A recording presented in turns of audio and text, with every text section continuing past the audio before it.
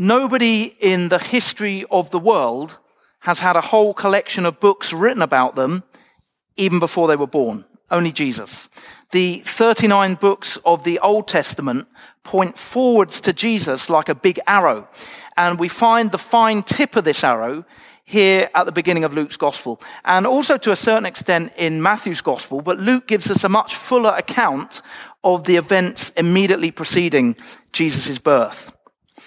And he draws our attention to three aspects of this event, I think.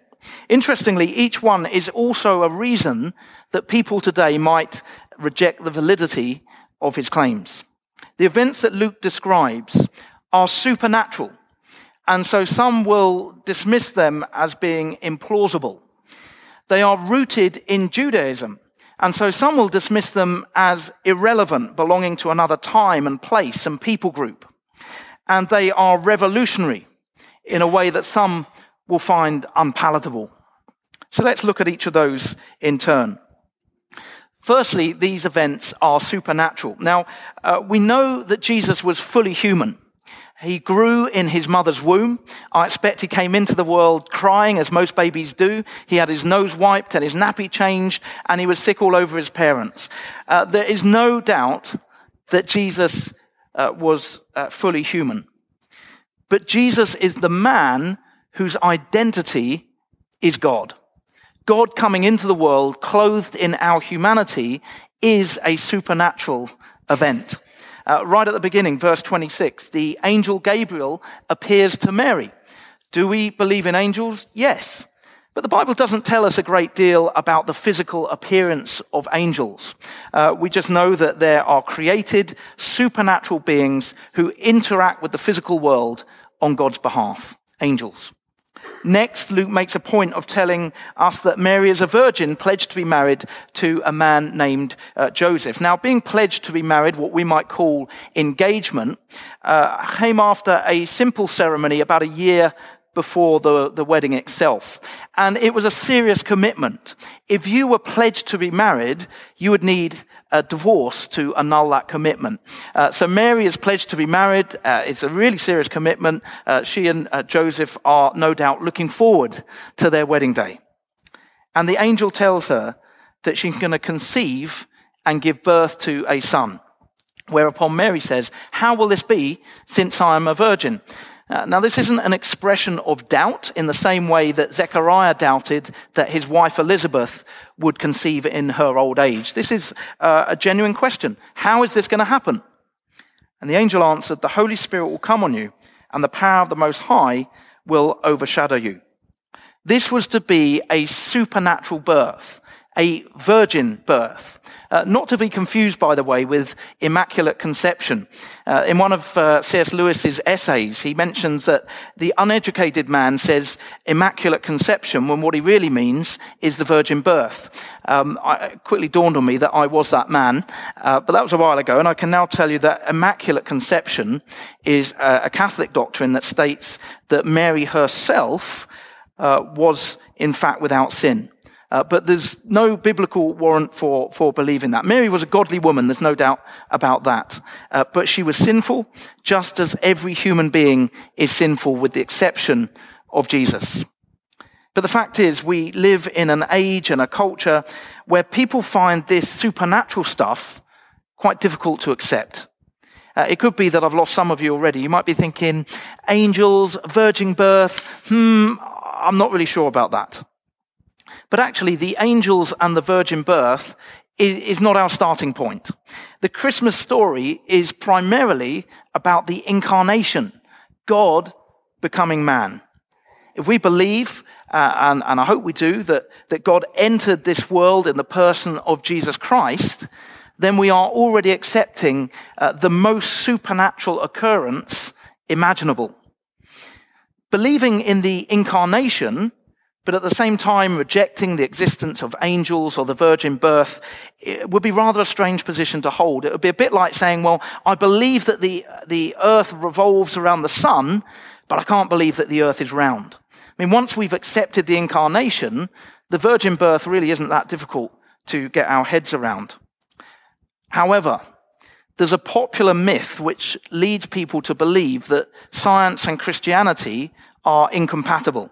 An atheist friend of mine recently posted a meme on Facebook which said, "Oh no, once again you have destroyed my scientific facts with your knowledge of the Bible," said nobody ever.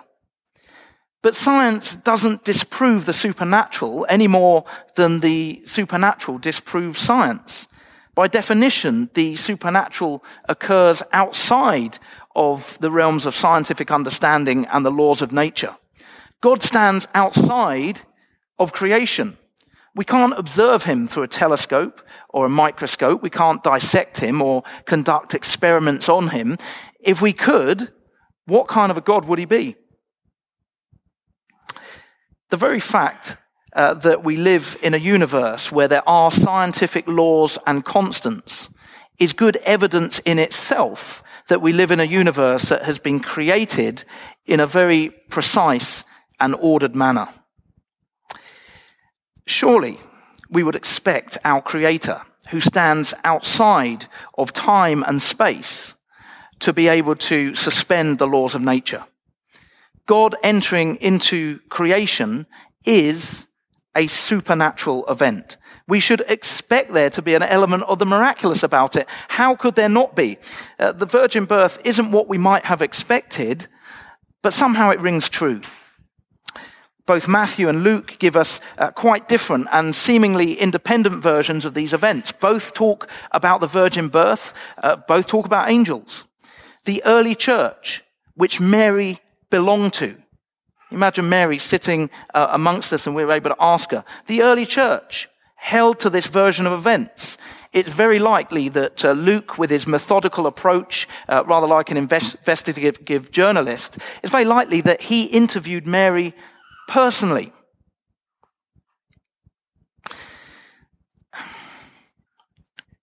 Luke has included details about the virgin birth because he believed it to be true. For us, it's a matter of perspective. We can look at this through the lens of scientific rationalism, or we can look at it through the lens of faith. But it's not blind faith. It's faith based on solid historical evidence. I don't think it should surprise us that the incarnation presents us with something a bit different. Our culture wants to jettison belief in the supernatural, because if we can't believe in the supernatural, there is no room in our world for God. If we turn our backs on our Creator, then we also turn our backs on objective morality. And that is the point. Human beings do not want to be morally accountable to God. We'd much rather be able to make it up as we go along. Scientific rationalism, and don't hear me wrong, science itself is a good thing. It's interesting, it's fascinating, it teaches us a lot about the world we live in. But scientific rationalism as a worldview provides us with a pretext that kind of eases our conscience and allows us to reject our Creator. Apart from anything else, this kind of thinking is very patronizing to the people of the ancient world. We tend to be very dismissive. We think, well, of course, they believed in the virgin birth. They didn't have science. They would have believed anything. But that's simply not true. People in the first century knew, as well as you and I, how babies are made. They knew that pregnant women were not generally virgins. Let us not imagine that the people of Jesus' day were unintelligent.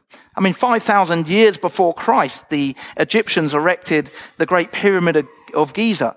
Engineers still can't fathom how they managed to build such a monstrous and precise structure without the aid of modern technologies. We do the people of the ancient world a disservice if we see them as sort of very primitive and ignorant. Scientific discovery doesn't debunk the idea of the virgin birth or angels. It was just as miraculous 2,000 years ago as it is today. Jesus was conceived supernaturally. He performed miraculous signs and he was raised from the dead. These are unusual events, but we would expect the incarnation, God becoming man, to be accompanied by unusual events. So these events were supernatural. Next, we see that they're rooted in Judaism. And a more Jewish story, it would not be possible to imagine. So in the opening chapter of Luke, we have a priest, Zechariah, who received a visitation from an angel while serving in the temple in Jerusalem. His wife Elizabeth then conceives in her old age. And think of Abraham and Sarah from the book of Genesis. Very close parallel there. Then we have a Jewish girl pledged to be married to a descendant of King David, the superstar of Hebrew scripture. Mary's a virgin who's going to give birth to a son in fulfillment of Isaiah's prophecy. Isaiah 7:14 says, "Therefore the Lord himself will give you a sign. The virgin will conceive and give birth to a son, and will call him Emmanuel," which means God with us. And even Jesus' name, the name Jesus, means the Lord saves. The Lord had saved Israel from slavery in Egypt. He'd saved them from exile in Babylon. And now the Jews were eagerly anticipating a Messiah who would save them from the tyranny of Rome. It was well known that this Messiah would come from the line of King David. The angel said to Mary, "The Lord God will give him the throne of his father David, and he will reign over Jacob's descendants forever. His kingdom will never end." Any mention of David's throne, and the Jews would have immediately thought of the restoration of Israel. The messianic overtones of this passage are impossible to miss. They come thick and fast. Luke clearly identifies Jesus with Israel's long-awaited Messiah. Even Mary's song is a string of biblical quotations, perhaps learned by heart from childhood. If you look at the Song of Hannah in 1 Samuel chapter 2, again you'll see similarities. And Mary's song provides a link between the hope of the Old Testament and the fulfillment of God's promise in the New. This is a very Jewish story. But it's often difficult for people to imagine what these events that occurred 2,000 years ago in a foreign land with a very different culture have to do with us today. But for the incarnation to happen, God had to enter into human history at a specific time and place. We don't know why God chose Israel. We don't know why he chose first century Palestine. But it had to be a time and a place. If the incarnation happened in Australia in 2017, there would be a greater sense of immediacy, but only for us. In 2,000 years' time, it might all seem rather remote to someone living in the Middle East or any other part of the world for that matter. We need to recognize that history is not comprised of lots of events going on all over the world that are completely disconnected. It all has to do with the shared story of humanity. We could go back to the earliest traces of human life, which might seem incredibly remote. Chronologically distant, yes, but no less important to us today. I read an article on the CNN website. It said this: advanced DNA testing combined with recently unearthed discoveries are bolstering the belief that if you look back far enough, all living human beings are descendants of a small, innovative, and ambitious set of people on the African continent. It points us exactly where the Bible points us, which is that we all came from the same place. And now this might seem remote, but we can't say, well, that's interesting, but it has no bearing on our lives today, because if we didn't have those common ancestors, we wouldn't even be here today. It's more than interesting. It is vitally important to the history of humanity. And the incarnation is the most significant event in the history of the world. It is relevant to everybody who has ever lived, and it is relevant to everybody who will ever live. The fact that it's rooted in Judaism doesn't make it any less important or significant or relevant. God appeared to humanity in person. The when and the how and the to whom, those things are important, but they're not so important. What's really important is that God came into the world in the person of Jesus Christ. Jesus only had to come once to a particular place at a particular time, and that was enough to change everything forever. Finally, we see from Luke's account and from Mary's song in particular that the events that are unfolding are revolutionary. There's no doubt that the Jews, informed as they were by their scriptures, were expecting a revolutionary Messiah. Someone who would turn the political tide in Israel's favor, a king in the line of David who would usurp the throne and send the Romans packing. But that kind of revolution has been reenacted in every epoch of human history, forcibly tearing down an established political system and setting up a new one, setting up an alternative. That has been done over and over again. It's been done to death. Modern-day revolutionaries of that ilk include Fidel Castro, Colonel Gaddafi, and Robert Mugabe, among others. So you see, Israel's expectation was actually quite mundane. Nevertheless, their Messiah was coming, not to save Israel from Rome, but to save humanity from sin and death and to restore the goodness of creation. Jesus was coming to begin a revolution, but not the kind that anyone expected. And we see that from the outset. The angel's announcement is earth-shattering. The Messiah, the Son of the Most High, is on his way. But it wasn't announced with fanfare to a multitude in Jerusalem. It was announced to a teenage peasant girl in an obscure little town called Nazareth. If we had no Christian background and someone told us that God was coming into the world to save humanity, what would we imagine? I mean, it's hard to imagine, isn't it? Because we know the Christmas story. But if we didn't, we would almost certainly assume a huge and terrifying display of power. But it's almost as if God just crept in when no one was looking. Thinking back on our theme a few weeks back, this is a mustard seed revolution. God's kingdom appears imperceptibly small, but it keeps growing and growing. This is a revolutionary kind of revolution. But make no mistake, this is a revolution. Mary sang these words: "He has brought down rulers from their thrones, but has lifted up the humble. He has filled the hungry with good things, but has sent the rich away empty." You think of any of the countries around the world where there is a dictatorship. Imagine you went out into the streets of the capital city singing lines like that or displaying them on placards. There's a very good chance that you would be arrested. This is revolutionary language. But Jesus didn't come to overthrow the Roman Empire per se. He came to establish the kingdom of heaven over and above the kingdom of the evil one. Ephesians 6 verse 12 says this: "For our struggle is not against flesh and blood, but against the rulers, against the authorities, against the powers of this dark world, and against the spiritual forces of evil in the heavenly realms." The world is gripped by evil. Selfishness, violence, hatred, and corruption are rife. This is a spiritual problem, and the only solution is for God's kingdom to be fully established. And we are invited to be citizens of that kingdom, to take part in an uprising against evil. It's no good wishing that the world were not so evil if at the same time we're hoping that we don't have to be morally accountable to God, because that is to wish for something other than God's kingdom. If we want to see an end to evil, we must desire a world where Jesus is sovereign. And that starts by making Jesus sovereign in our own lives.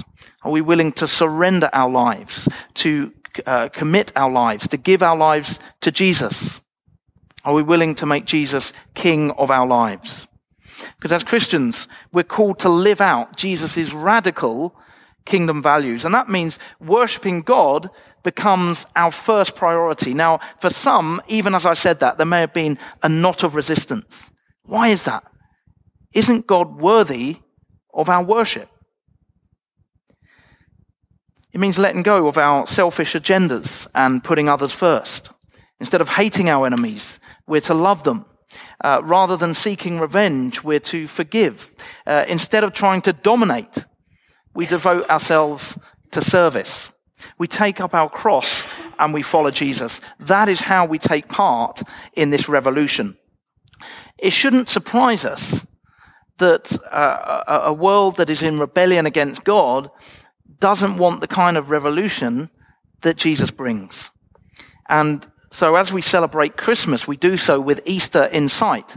We can see where this revolution took Jesus. It took him all the way to the cross. The world is not interested in what Jesus has to say. As we move towards Advent, let us remember that Jesus, yes, he was crucified, but he was raised from the dead. Jesus will come again, and his kingdom will be fully established, and evil will be destroyed.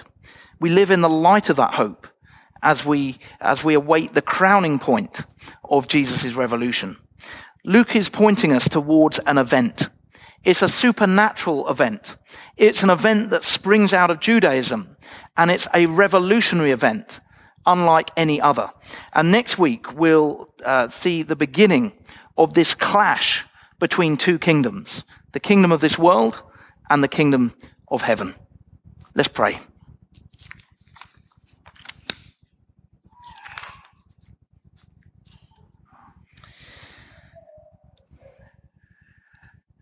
Heavenly Father, we thank you that you weren't prepared to leave the world in a fallen and evil and degenerate state.